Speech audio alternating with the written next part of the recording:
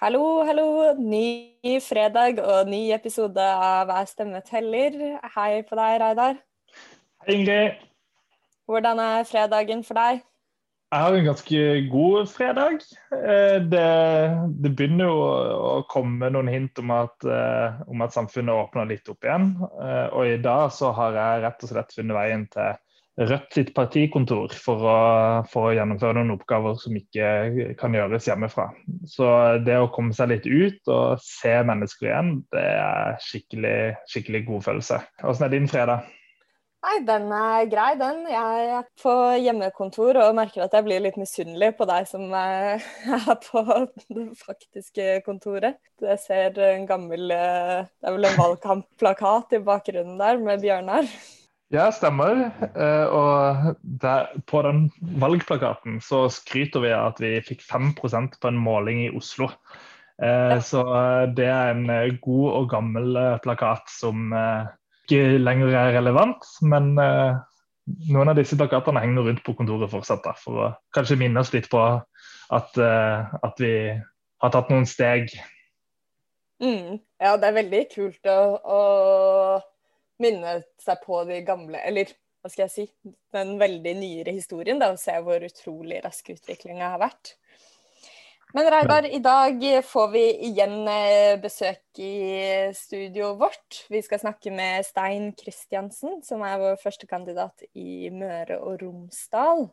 Ja. Nå begynner vi å snart gå tom for kandidater her. Det er Stein igjen, og så har vi Hanne i Troms. Og etter det så har vi faktisk vært gjennom alle 19 kandidater. Alle 19 kandidatene har til og med snakket om andre kandidater. Både Seher Aydar i Oslo og Silje Kjosbakken i Akershus. Så du har jo gjort en utrolig god jobb med å få til så mange fine intervjuer. Så det har vært veldig, veldig gøy å få med seg.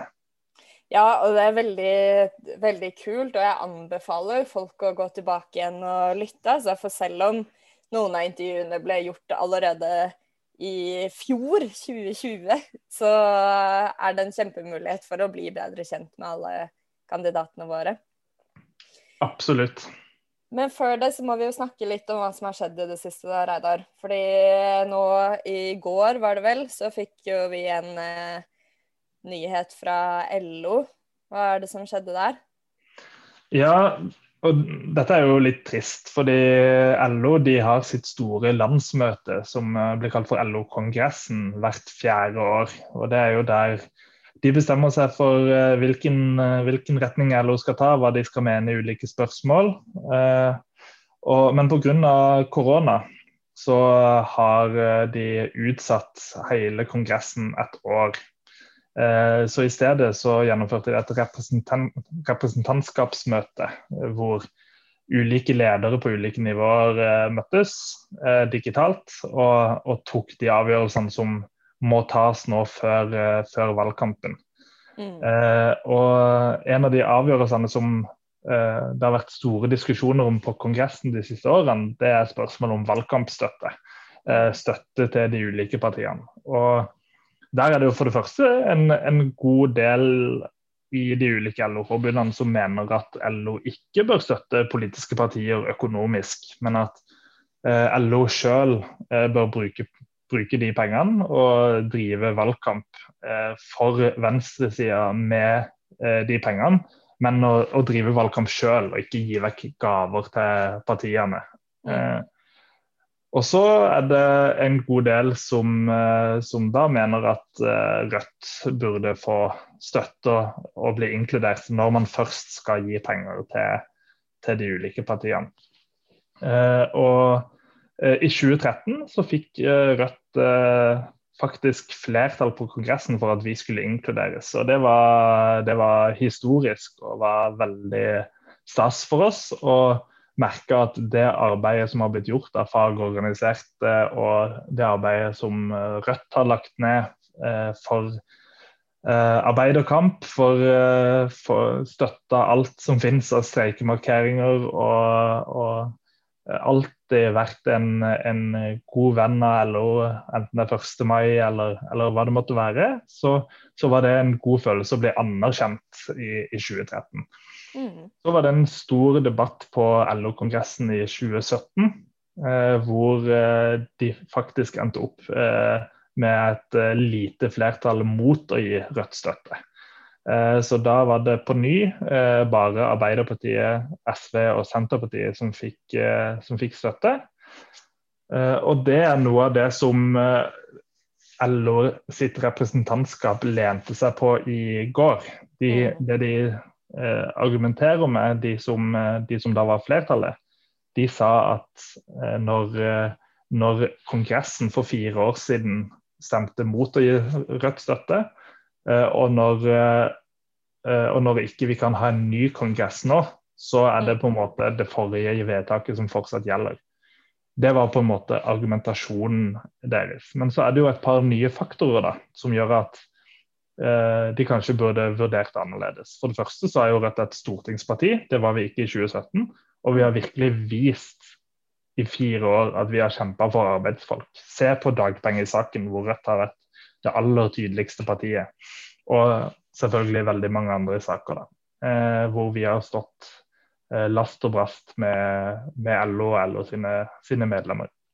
Og den andre tingen, det er at LO sin kongress for 4 år siden, de vedtok ikke å øke summene i valgkampstøtte til Arbeiderpartiet, SV og Senterpartiet kraftig. Men det gjorde de. SV går fra å få 2 millioner i støtte fra LO til nå 5 millioner. Det er en helt utrolig dramatisk økning, som ikke LO sine medlemmer på kongressen har stemt for. Så de har tydeligvis kunnet gjøre ganske store endringer i partistøtta til de 3 de allerede gir penger til, men de kunne ikke ta et nytt valg om Rødt. Ja, det er jo skuffende for vår del, og sikkert skuffende for veldig mange LO-medlemmer også, som gjerne skulle sett at man støttet Rødt. Og det ser du for eksempel på økningen Rødt har blant LO sine medlemmer på alle sånne interne undersøkelser i LO nå, enten det er Fellesforbundet, Fagforbundet eller hele LO, så har Rødt vokst blant medlemmene i LO. Så det er ingen tvil om at mange medlemmer i LO ser på Rødt som et nytt arbeiderparti, men deler av LO stritter imot, og det er dessverre mange av de som har mye de skulle ha sagt. Så er det verdt å nevne at spørsmålet om pengestøtte til Rødt, det var ganske jevnt.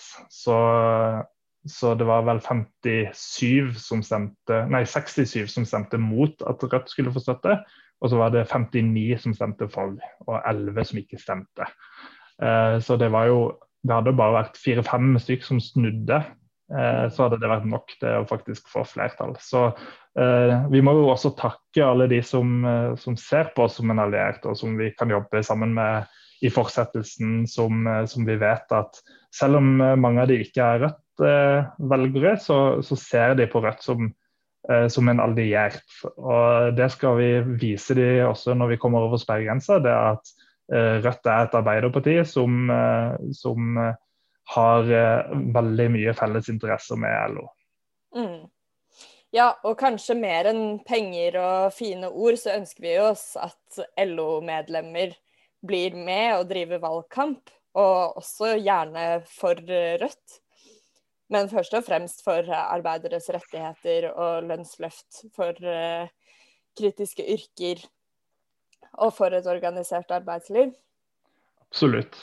Men det som bekymrer meg her er jo at de pengesummene som blir gitt til Arbeiderpartiet, SV og Senterpartiet, de er faktisk så store at de kan endre valgresultatet.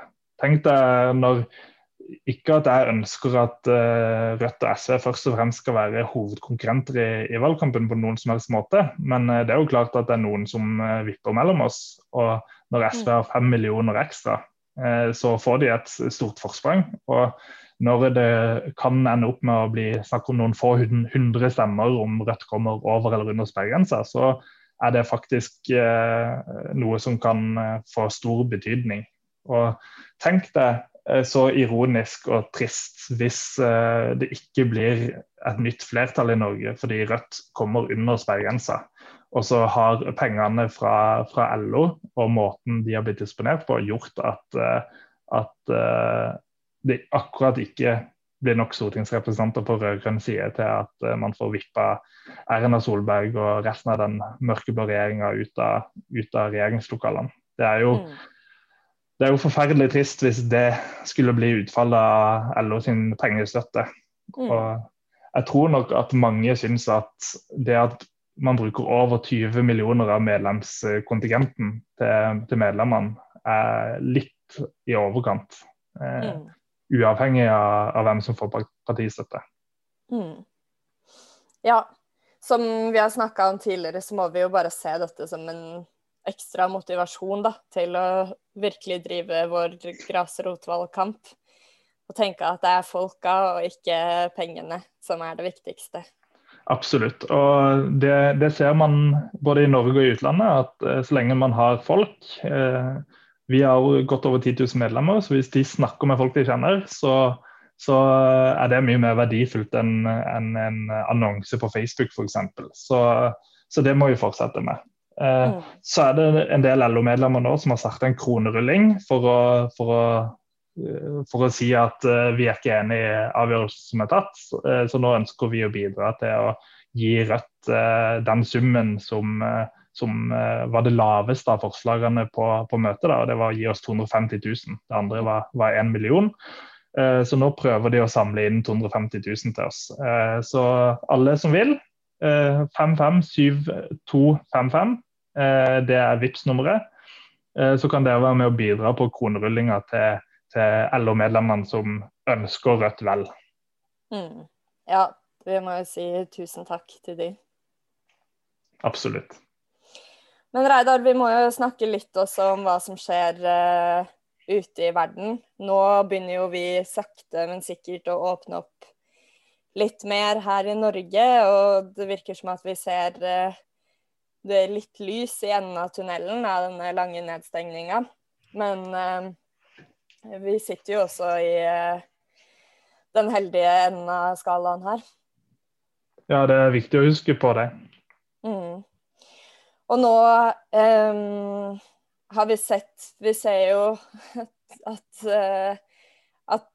pandemiens konsekvenser også begynner å utspille seg rundt om i verden. Og nå den siste uka, hvis vi retter blikket mot Latinamerika, som jo en av de regionene som har vært hardest rammet, så har det den siste uka, eller egentlig siden slutten av april, brutt ut ganske store protester og folkelig mobilisering i Colombia. For der ble det i slutten av april lagt frem et forslag om en storstilt skattereform rettet mot å kompensere og finansiere egentlig det offentlige underskuddet etter pandemien. Og det jo i et land hvor folk flest egentlig ikke har fått noen kompensasjon eller støtte eller hjelp eller tilgang til helsevesen under pandemien. Så det her har jo skapt en kraftig reaksjon blant folk flest, og hele reformen jo rettet mot vanlige innbyggere som allerede har lite å rutte med og vil gå kjempehardt utover arbeiderklassen først og fremst, og nedre sjiktet av middelklassen. Og det jo en gruppe som allerede sliter økonomisk og har fått enda et slag i magen som følge av pandemien.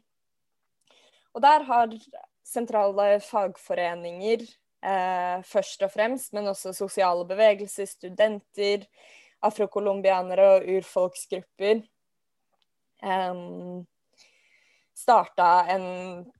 gått ut i gatene og startet protester, en såkalt nasjonal streik. Det veldig sånn tradisjon for folkelige nasjonalstreiker, hvor folk tar til gatene.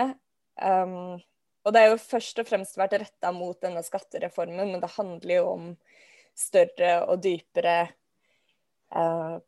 problemer og samfunnsproblemer og en økonomisk politikk enn som så. Og det er jo et land som har haltet ganske mye etter fredsprosessen, og nå har en sittende president som ikke ser ut til å være interessert i å drive noen omfordelingspolitikk eller å løfte arbeiderklassen. Og disse protestene da, de har jo startet fredelig i alle de store byene. Har det vært marsjer og opprop og appeller, og ja, hvor folk har krevd en stans av denne skattereformen. Men nå i denne uka så bestemte president Duque seg for at dette skal vi ikke ha noe av, og har rett og slett sendt inn militæret. Og her er det byen Cali, som er den tredje største byen i Colombia, som er hardest rammet, og hvor forsvarssjefen rett og slett har tatt kontroll over hele byen. Og menneskerettighetsorganisasjoner, flere urfolksorganisasjoner, bondeorganisasjoner roper nå om hjelp, om å sette søkelyset på Colombia og se hva som faktisk skjer, og se at dette er et statlig overgrep mot befolkningen. Og det er jo forferdelig å se, ikke sant? For her er det jo et folk som ønsker sosiale reformer, og som ønsker rettigheter, og så går de inn med tungt væpnet militær, og det rapporteres om flere titalls døde. De offisielle tallene har vi jo fått beskjed om fra flere menneskerettighetsaktivister at ikke stemmer, at det underrapporteres, og at det er masse tilfeller av både drap og seksuell vold, arrestasjoner, veldig mange skadde.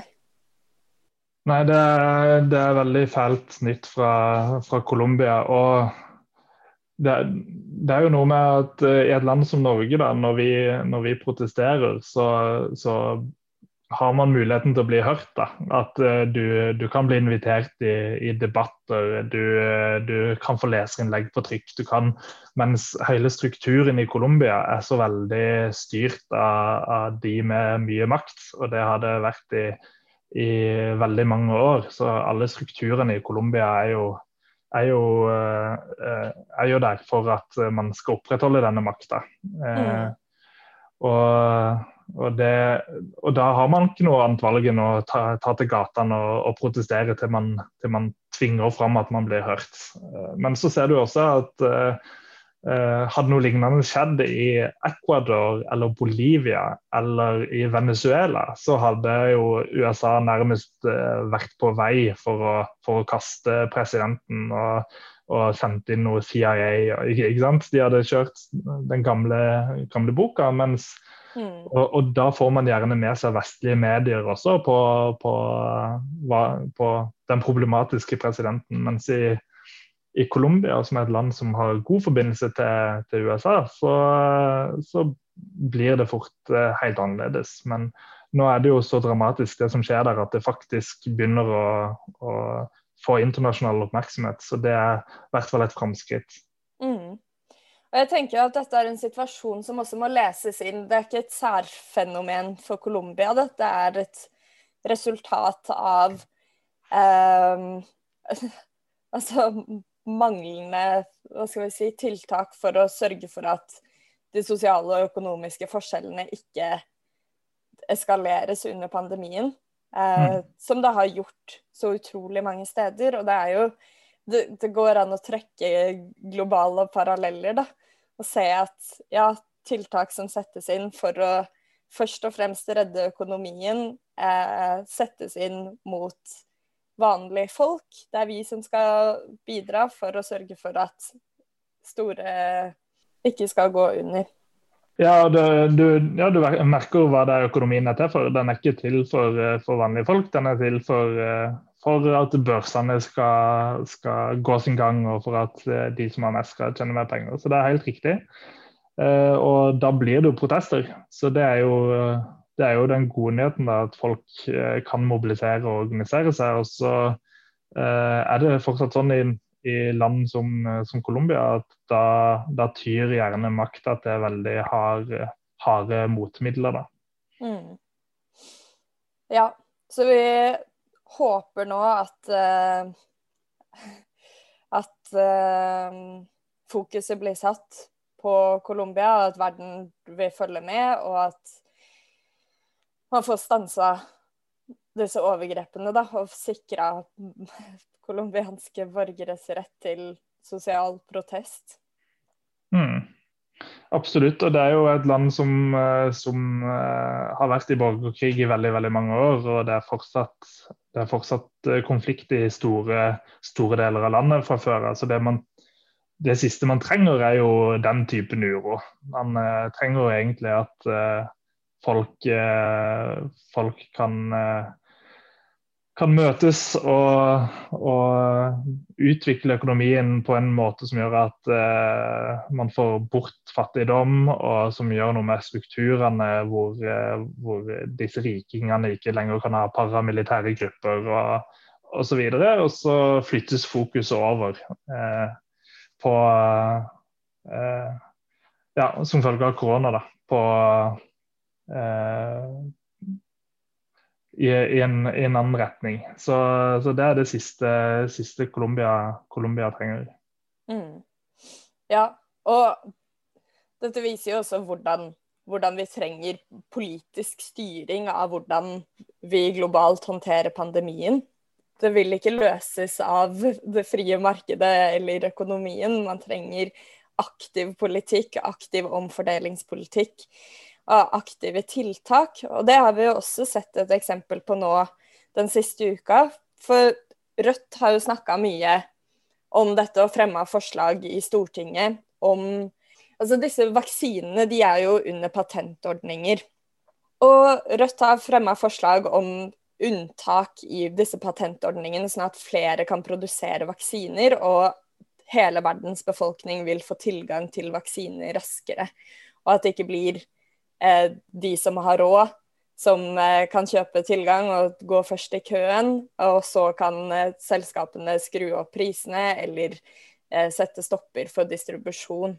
Og dette har jo vært et stort tema, hvor både Norge og sammen med EU og USA har sagt nei til å gjøre sånne unntak i vaksinepatentordningen.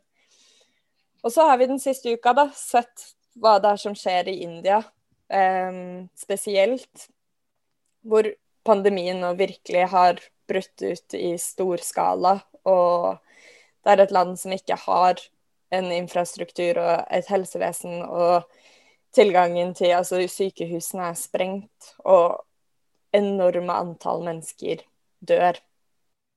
Og dette har jo blitt lagt merke til, og både India og Sør-Afrika, tror jeg, der som har krevd å få en unntaksordning for patent på vaksiner, sånn at de kan få vaksinert befolkningen sin, og man kan få jevne ut denne nord-sør-skille over hvem som har tilgang på vaksiner. Og denne uka så sa president i USA, Joe Biden, som jo kanskje viser seg litt mer progressiv enn noen har forventet, at USA støtter en sånn unntaksordning. Og hva sier dette nå om deg, Reidar? Jeg tror det sier noe om at Joe Biden, jeg vet ikke om jeg er enig i at han er liksom progressiv, at han viser seg som en progressiv president, men jeg tror at han er ganske rasjonell. Så han ser at nå har man kommet til et punkt hvor dette går ikke lenger. Og da er presidenten som kan ta sånne valg. Og det har han vist også på andre områder i amerikansk politikk, at koronaen har ført til så stor økonomisk krise at de kan gjennomføre noe politikk som ikke er typisk for en konservativ president. Så det er jo positivt, selv om man er langt unna noen sosialist, for å si det sånn.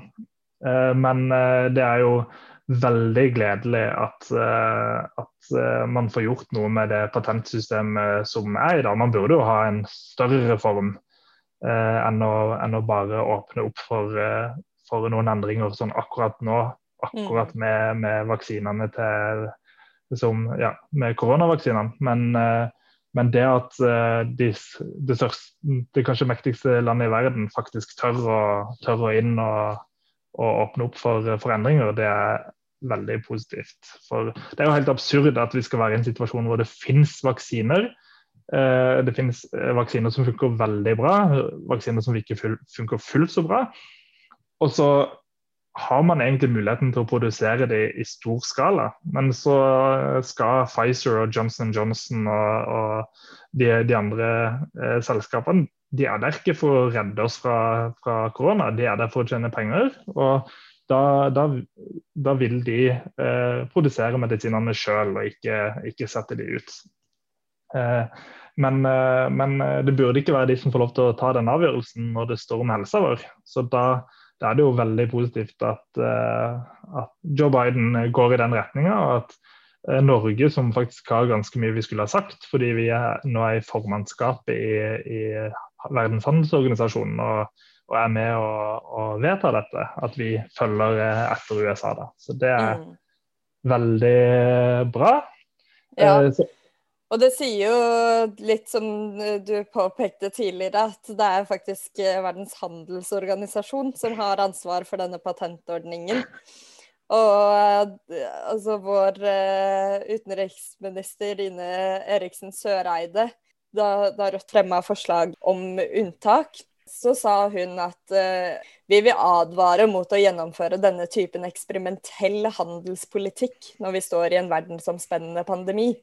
Ja, ikke sant, og det sier jo alt. Og nå har vi en handelsorganisasjon, vi har en helseorganisasjon, Verdens helseorganisasjon, og man skulle jo gjette at det var Verdens helseorganisasjon som styrte over reglene når det kom til vaksiner, for eksempel. Men nei da, dette handel og ikke helse. Og det sier jo litt om verdensøkonomien, rett og slett. Men det jo en i hvert fall kortsiktig liten gladsak akkurat nå, som mest sannsynlig betyr at i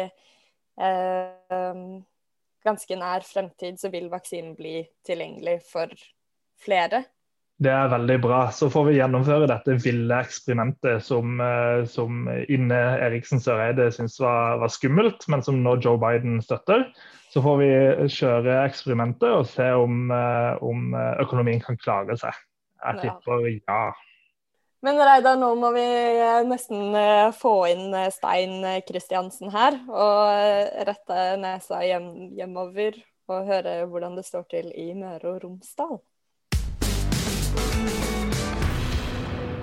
Da har jeg fått med meg Stein Kristiansen her, som vår første kandidat i Møre og Romsdal. Hei på deg, Stein. Hei. Så hyggelig at du kunne være med oss i dag. Og nå skal vi jo få muligheten til å bli litt bedre kjent med deg. Og da tenker jeg jo først og fremst, kan ikke du si litt om bakgrunnen din, hvor du bor og hva du driver med? Ja, jeg har boplassen min jo Kristiansund, ja. På Nordvestlandet. Og det der jeg har mine politiske røtter, og det der hjertet mitt hører hjem, i hvert fall sånn rent geografisk. Politisk så hører det vel hjemme i Rødt. Og der har jeg igjen praktisk talt siden ungdomsårene vært med i faglig og politisk aktivitet. Og vært med på mange viktige politiske kamper. Kanskje det som jeg husker best av alle i livet, rent sånn erindringsmessig, det var vel å være med på den ekstraordinære LO-kongressen i 1994 og være med på å bli flertall mot EU på den kongressen. Og så kan det nå tenke seg det at kanskje var det et av de viktigste bidragene til at vi faktisk holdt oss utenfor EU under folkeavstemningen i 94. Og Ja, det har vært et interessant og spennende liv med gode og nære kontakter til den lokale fagbevegelsen. Og så har jeg vært aktiv i forhold til sykehuskampen i Møre og Romsdal, og bidratt til at vi i hvert fall som lokalsamfunn står samlet om å forsvare lokalsykehuset vårt, og også er innbitte motstandere av foretaksmodellen. Så det er et langt og brogatt liv, men et spennende liv. Ja, det tror jeg på. Men du stiller jo til valg nå for Rødt, og er jo kanskje en av de med, som du sier selv, lengst fartstid i bevegelsen og fagbevegelsen. Og hva tenker du om den veksten og oppsvingen som vi har hatt i Rødt nå de siste årene? Det har vært en fantastisk opplevelse å være med på. Jeg må jo knytte først og fremst til Møre og Romsdal, da. Og for 2 år siden til kommune- og fylkestingsvalget, så var vi i den situasjonen at vi hadde 2 kommunestyrerepresentanter i Møre og Romsdal, og det var i Kristiansund. Og så la vi ganske så ambisiøse planer på en samling for 2 år siden, og stilte oss en hårete målsetting om å komme i mål på 8 representanter i forskjellige fora i Møre og Romsdal. Og vi lyktes på millimeteren.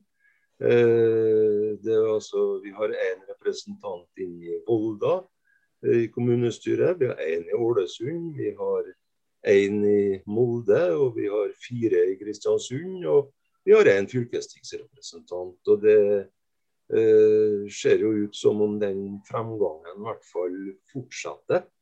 På den siste store meningsmålingen for Møre og Romsdal så lå vi vel på 2,7%. Og målt i forhold til stortingsvalget som vi hadde for 4 år siden, så er det en fremgang på 1,5%, og det er ganske betydelig i Møre og Romsdal, tatt i betraktning av at vi har vært, skal vi si, relativt tilbakeliggende, da. Men vi er på opptur, og vi håper jo også at vi da kan bidra til at vi nærmer oss, eller helst bryter sperregrenser, som er målsetting for valget i år, sånn at vi kan være med og hjelpe andre røttere inn på Stortinget i høst. Ja, det er jo sperregrensa som er målet, og det er derfor vi har jo kalt denne podcasten for Hver stemme teller. Og det gjelder vel i Møre og Romsdal også? Ja, det gjør det. Og som sagt, nå har jeg jo lang erfaring, da. Og jeg vet jo at det er ofte et langt steg for folk å gå fra å stemme for eksempel Arbeiderpartiet eller Senterpartiet eller andre som også gir stemmen sin til Rødt. Og det må vi bare ta høyde for og innrømme at vi hadde jo i og for seg en situasjon for 4 år siden, der det så relativt lyst ut på målingene. Der vi lå tilta rundt ca. 4%. Og når valget var ferdig, så vet vi resultatet. Det var 1 stortingsrepresentant, det var Bjørnar Moxnes. Og heldigvis så fikk vi inn Bjørnar, for det har betydd enormt mye for oss over hele landet. Og det er å få tent opprørsflammen så godt i hjertet på folk, at når de går inn i stemmeavlukket, så vet de med sikkerhet at vi skal ta Rødts liste og legge i konvolutten og bruke den til årets valg. Men det er som sagt litt av en utfordring, fordi at det politiske landskapet i Norge, tross endringer som vi ser, da, er fortsatt ganske sementert. Ja, det er det. Men det virker jo også som at det er en del bevegelse, og at folk kanskje begynner å få øynene opp for en del strukturer i samfunnet, og ser ser resultatet av den urettferdighetspolitikken som føres nå. Og jeg vil spørre deg, hva tror du, for nå sa du jo at dere har opplevd en overdobling på meningsmålingene i Møre og Romsdal på veldig kort tid, og hva tror du det skyldes?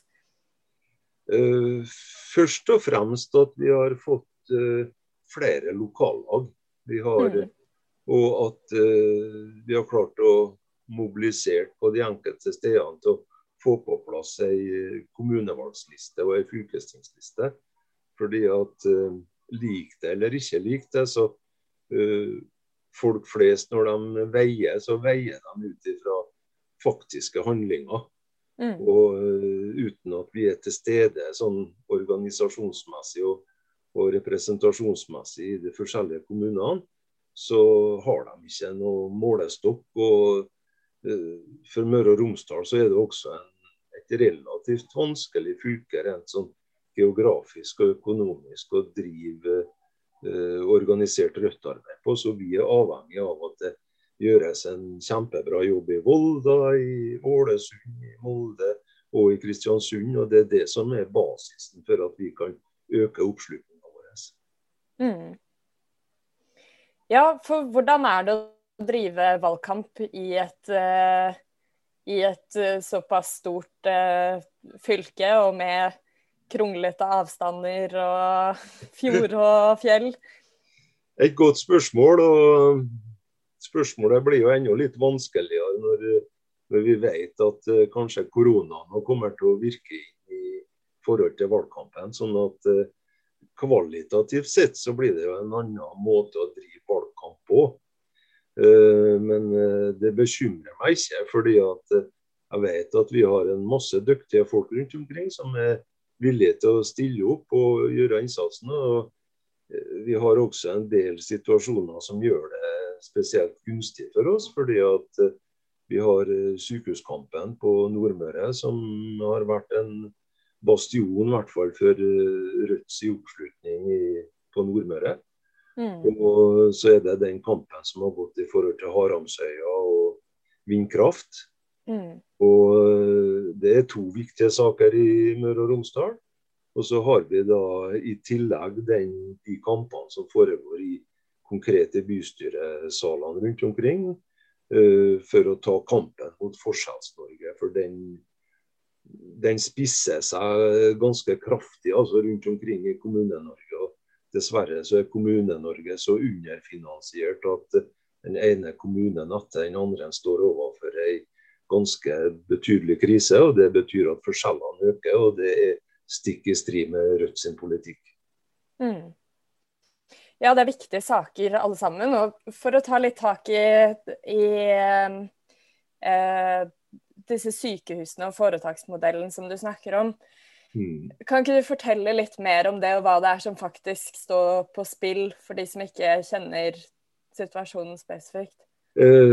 Det som spesielt for Møre og Romsdal, det jo at vi har i utgangspunktet 4 lokalsykehus. Vi har Ålesund, vi har Volda, vi har Molde og Kristiansund. Så har da helseforetaket bestemt at det skal bygges et fellessykehus på Hjelset i Romsdal. Og her har kampene vært knallhard politisk, vil jeg påstå. Altså fra vi har holdt på i egentlig flere tiår, men det har spisset seg med helseforetaksmodellen som et strikt gjennomføring av New Public Management og markedsstyring av helsesektoren. Og resultatet av det da at du får lokalisert et fellessykehus på Hjelset. Og der det utelukkende økonomiske kriterier. Det ikke faglig dekning for å gjennomføre de tiltakene der, sånn at her settes helse, liv og sikkerhet på spill for befolkningen. Og det kommer ikke til å stoppe der, men vi har kanskje en unik mulighet til å få stoppet helseforetaksmodellen og også fellessykehuset på Hjelset i forhold til stortingsvalget i høst. Men da må det altså komme såpass mye røtter inn på Stortinget at vi står der som en virkelig brakkstang for å få knust helseforetaksmodellen og få helseforetakene tilbake i folkets eie. Ja, for hva vil det si rent praktisk i folk sine liv hvis sykehusene legges ned? Nei, i praksis så, hvis en setter det på spissen da, helsevesenet selv snakker jo om den gyllene timen, og den gyllene timen jo liksom det du har å gå på når folk i en kritisk situasjon. Og for eksempel hvis noen skulle bli syk på Veiholmen i Møre og Romsdal og skulle komme til Hjelset, så klarer en ikke det i løpet av en time. Men i løpet av, altså så lenge som vi har et godt drevet og godt vedlikeholdt lokalsykehus i Kristiansund, så en innenfor marginen på den timen og faktisk i stand til å berge livet til folk. Og det koster så mye å miste et menneskeliv at det det kriteriet som må ligge i bunnen, altså helse, liv og sikkerhet for vanlige folk, fremfor det at kalkulatorene til direktørene i helseforetakene skal gå i hop. Og det er ikke å sette det på spissen, for det virkeligheten, og det skjer det også i forhold til kampen, i forhold til fødeavdelingene. Fødeavdelingen i Kristiansund delvis stengt nå, og det medfører at folk kan ha opp til 2 og 3 timers, kanskje bort til 4 timers reisevei for å komme seg fra Veiholmen til Hjelset. Så kan jeg si, jo, men det er et ekstremt tilfelle. Jo, det er riktig det kan gjerne defineres som det. Men på den andre siden så er det like ekstremt, og kanskje enda mer ekstremt, at du sitter og teller kroner og øre i forhold til å få et helsevesen i markedsmessig drift. Ja, det er jo klart at det vekker harme og sinne hos folk, og også blir det en arena for mobilisering og folkebevegelser, rett og slett. Sånn som vi har sett med bunadsgeriljaen, som jo kjemper for retten til fødetilbud.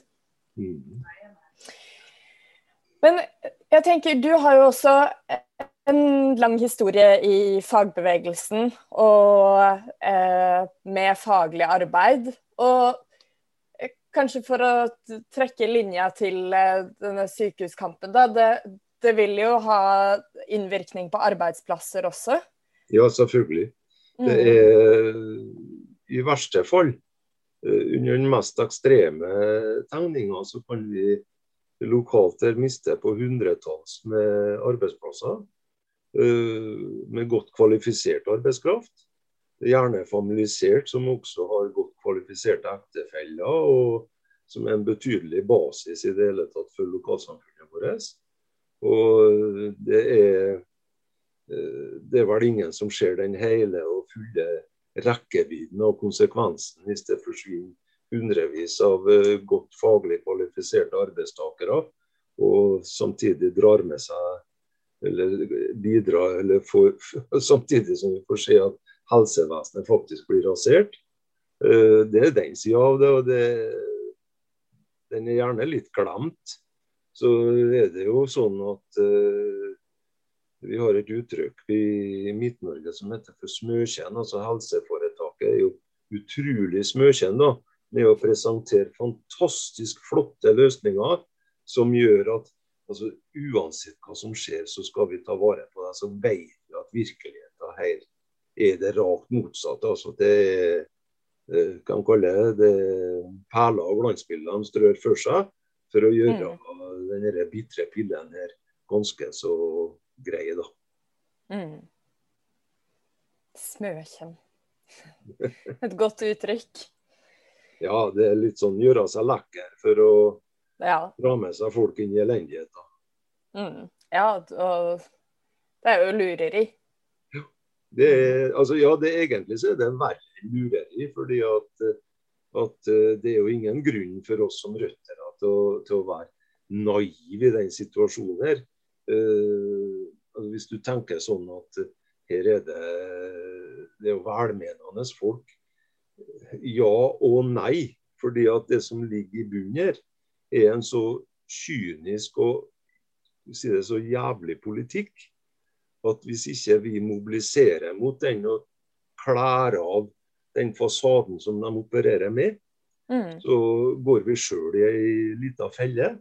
Dette her markedsøkonomi i helsevesenet, og for oss som lokalpolitikere, så ser vi så klare sammenhengen mellom altså EØS-tilpassning, markedsøkonomisk tilpassning på alle nivå, og så det heldigvis da, sånn fortsatt at når New Public Management blir nevnt i offentlig debatt, så det mye folk som kjempeforbannet på hele begrepet, sånn at de pakker det jo i annet, og så passer de på at de aldri skriver New Public Management.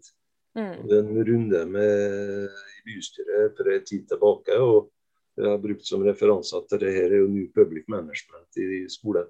Jo, sier rådmann, jeg hører du si det, men det står jo ikke noen sted. Nei, det riktig, det står ikke, for begrepet så foraktet, og at folk vil ikke se det. Men den praktiske politikken New Public Management, og den slår inn nå på alle felt i samfunnet. Spesielt innenfor offentlig sektor, der det tellekanter og tellekanter og tellekanter, og måloppnåelse, måloppnåelse og måloppnåelse. Og det en kynisk og absolutt planlagt tankegang. Det ikke som noe som kommer som tilfeldig over natta. Ja, det et kjempegodt poeng, og en så viktig sak, og jeg tror du har helt rett i det at vi som Rødt må tenke at det vår oppgave nettopp det å avkle alle disse fine bildene og fine innpakningene av det som egentlig politikk som rettes inn på å spare inn penger. Ja. Vi må i hvert fall ta oss litt av den naive forestillingen vi har om norsk politikk, for norsk politikk i ferd med å graderes i retning av en knallhard høyrepolitikk, og hovedeksponenten per i dag jo sittende regjering. Og det har vi sett gang etter gang. Og vi har sett modell etter modell dukke opp og får den samme fasongen, for eksempel NAV, og så videre og så videre. Og hvis ikke vi tar av oss silkehanskene og går på med tenner og klør, altså, i forhold til å vise motstand mot det her, så blir vi fort en del av systemet selv, og i verste fall. Ja, det jo det som risikoen. Det viktig å skille, hva skal vi si, ja, være klare i talen og klare i politikken. Men Stein, jeg lurer på, nå som vi går fremover mot valget, hva tenker du de viktigste sakene for velgerne i Møre og Romsdal? Og hvordan tror du, hvordan stemmer folk i Møre og Romsdal? Ja, det skal bli spennende å se. Som sagt, vi hadde en meningsmåling på 2,7%. Og når den ble vekta, så hadde vi 4%, eller 4 på Nordmøre, 1 i Romsdalen og 3 på Sunnmøre. Og så vet vi at Møre og Romsdal tradisjonelt har vært et relativt konservativt fylke. Og så vet vi at og godeste Fremskrittspartilederen og kommer til å stå på topp på lista på Sunnmøre, og det en krisesituasjon, og vi skal være oppmerksom på at historien viser oss at i sånne situasjoner så kan det fort skje at folk beveger seg i retning høyre i stedet for venstresida. det historisk og grunnleggende erfaring. Og det som da viktig for oss i denne forbindelsen, det at vi holder på de tingene i Rødt som folk identifiserer Rødt med, altså kampen mot Forskjells-Norge, kampen mot EØS, profittfri velferd, så de tingene vi allerede har sagt, det hovedsaken vår i valgkampen, for vi må skape en identitet som særegen ut fra vårt ståsted, og så konsentrere oss om det og mobilisere folk på det. Og lykkes vi med det, som selvfølgelig både en organisatorisk og økonomisk utfordring, men lykkes vi med det, så tror jeg vi kommer til å gjøre historiens beste valg for Rødt i Møre og Romsdal, og forhåpentligvis at et godt valg i Møre og Romsdal også bidrar til at vi med å sprenge sperregrenser og når et resultat der vi kan ha kanskje 7, 8, 9, 10 røttere på Stortinget i høst. Og det hadde vært en fantastisk mandag å fått lov til å våkne opp etter valget og hatt en sånn situasjon da. Da har vi jo kunnet rette ryggen og sagt at vi har gjort en kjempeinnsats, men det kommer ikke av seg selv da. Det gjør det absolutt ikke. Og det jo der vi har den store fordelen da, med å være et parti hvor de fleste av våre medlemmer del av andre bevegelser, en del av fagbevegelsen, en del av miljøbevegelsen, av kvinnebevegelsen, og har røtter ut der hvor folk og kjenner til de kampene som folk står i sitt daglige liv. Ja, jeg helt enig med deg i det du sier, fordi at det å ha røtter i fagbevegelse, i kvinnebevegelse, i bunadsgerilja, i nær sagt alle varianter av det som oppstår av folkelige, sosiale bevegelser, det der vi må bli kjent med folk, det der folk kan bli kjent med oss, og det der de kan få tillit til oss.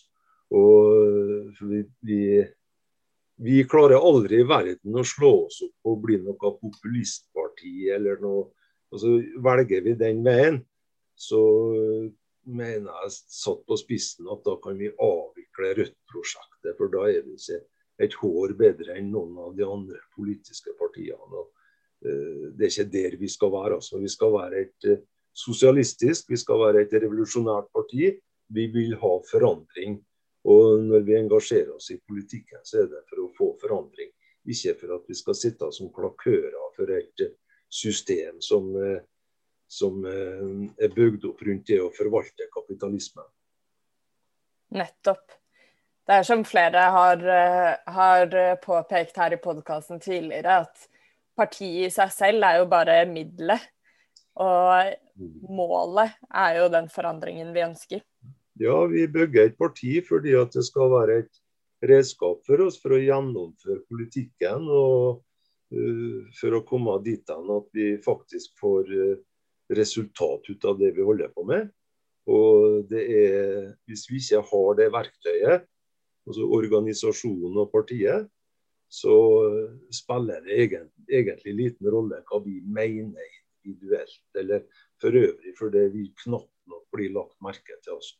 Jeg har lyst til å spørre deg, vi skal runde av nå snart, Stein, men jeg har lyst til å spørre deg helt på tampen, for du har jo lang erfaring og har drevet med mye organisering av folk, og et spørsmål jeg har stilt veldig mange av kandidatene hvordan man skal snakke med folk for å prøve å overbevise de til at Rødt partiet å stemme på i valget. Men til deg vil jeg kanskje heller spørre om hvordan snakker man med folk til å bli kanskje medlem, noen som har meldt seg inn i Rødt, men det å bli et aktivt medlem, det å faktisk være med og drive valgkamp.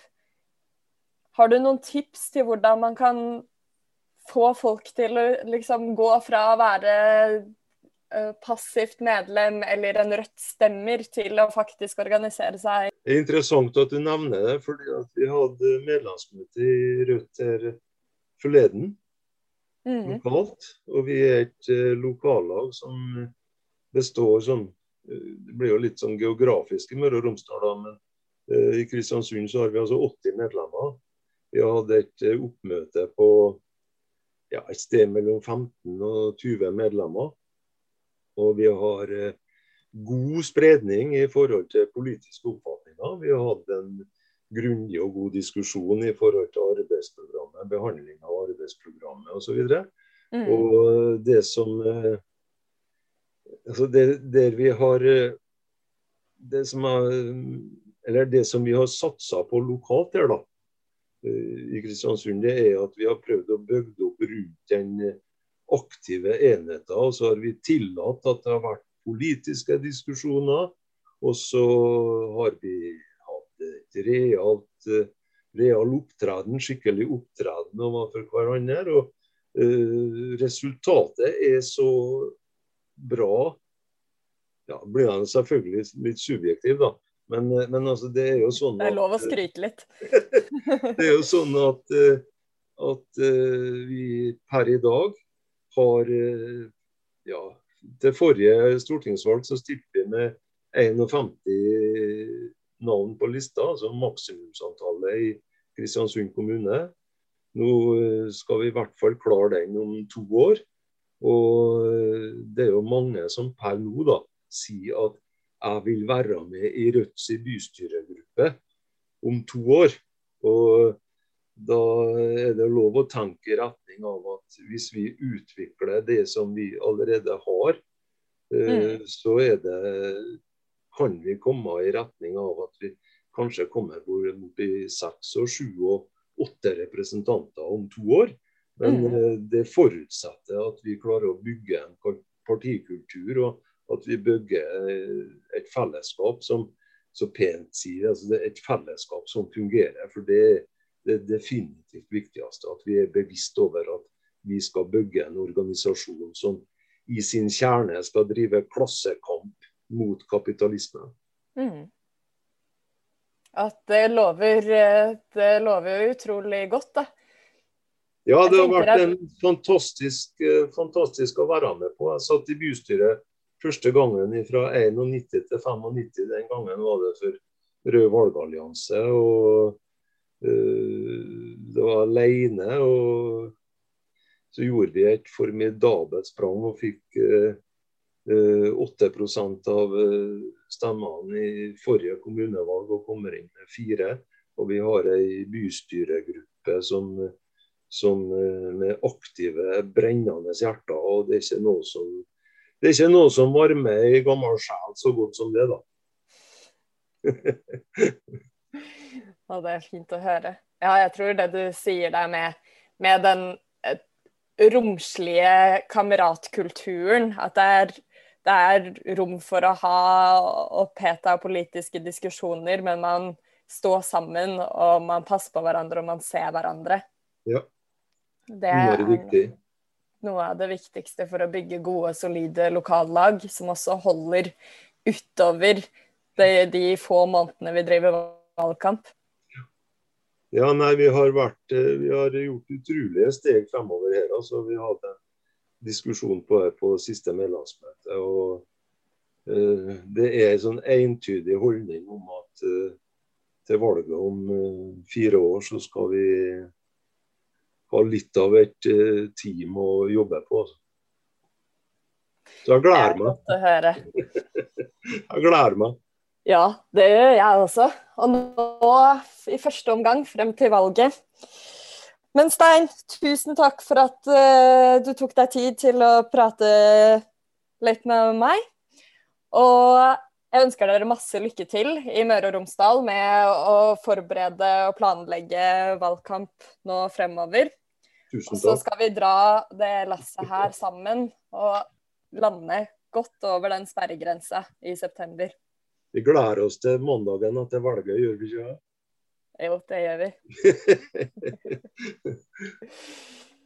Tusen takk, da får du ha en fin helg. Takk skal du ha.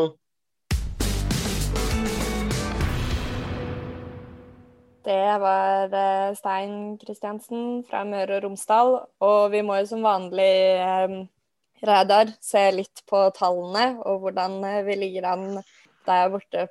Ja, Stein Kristiansen er jo en traver i Rødt som har holdt på i mange år, og som spesielt i sin egen by, som dere hørte i intervjuet, så har jo han jobbet veldig grundig med flere saker, og har blitt spesielt i denne sykehussaken i Kristiansund, så har han fått seg et godt navn og god kredibilitet. Så det gjorde jo at de gjennomførte et veldig bra lokalvalg nå sist i Kristiansund.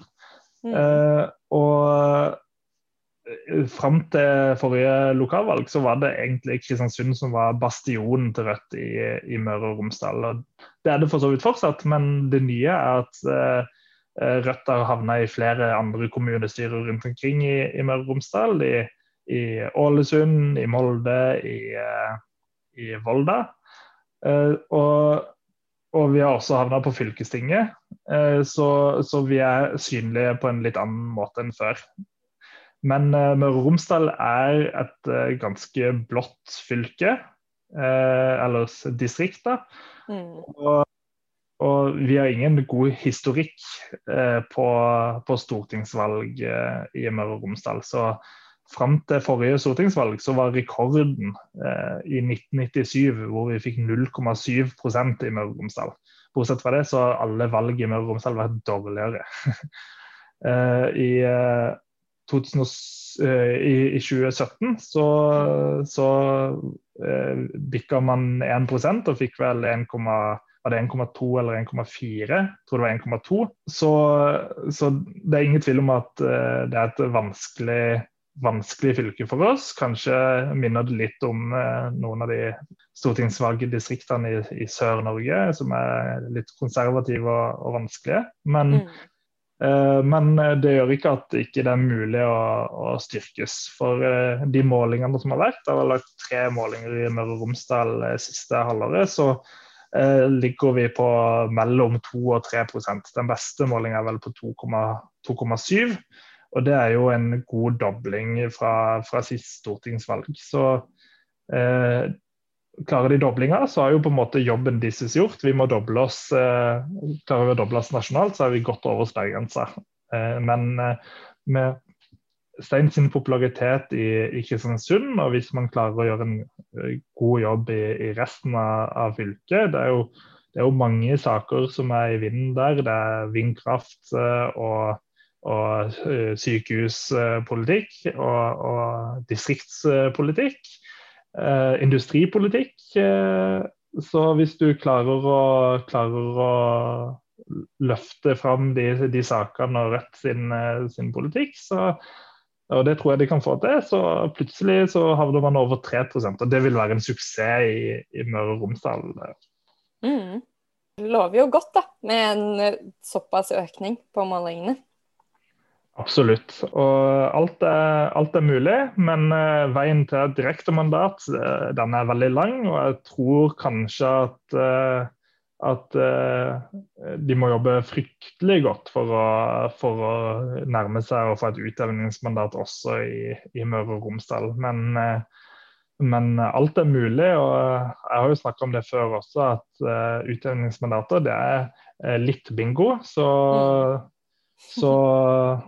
jo flere stemmer man får i Møre og Romsdal, jo nærmere er man utjevningsmandatet også der. Så det hadde vært kjekt med Stein også på tinget. Han har jo bakgrunn fra fagbevegelse og har lang fartstid, så det er jo sjanse for at vi får en del unge folk inn på Stortinget, og det er veldig bra å få litt erfaring med på veien også. Absolutt. Så samme regler gjelder for Møre og Romsdal også, altså hver stemme teller. Og hvis du enten selv bor der, eller har familie eller venner, så er det bare å ta en telefon opp i løpet av de neste månedene. Absolutt, og oppgave 1 er jo å komme over sperregrensa, og det er jo da man får muligheten til å få utjevningsmandater. Så spørsmålet om vi klarer å bikke de 4%, det er jo det aller viktigste, og da teller virkelig verksamhet i Møre og Romsdal. Det blir spennende. Nå skal vi runde av, Reidar, men vi snakkes igjen i neste uke, og da skal vi få høre vårt siste kandidatintervju med Hanne Stenvåg i Troms. Så følg med da også.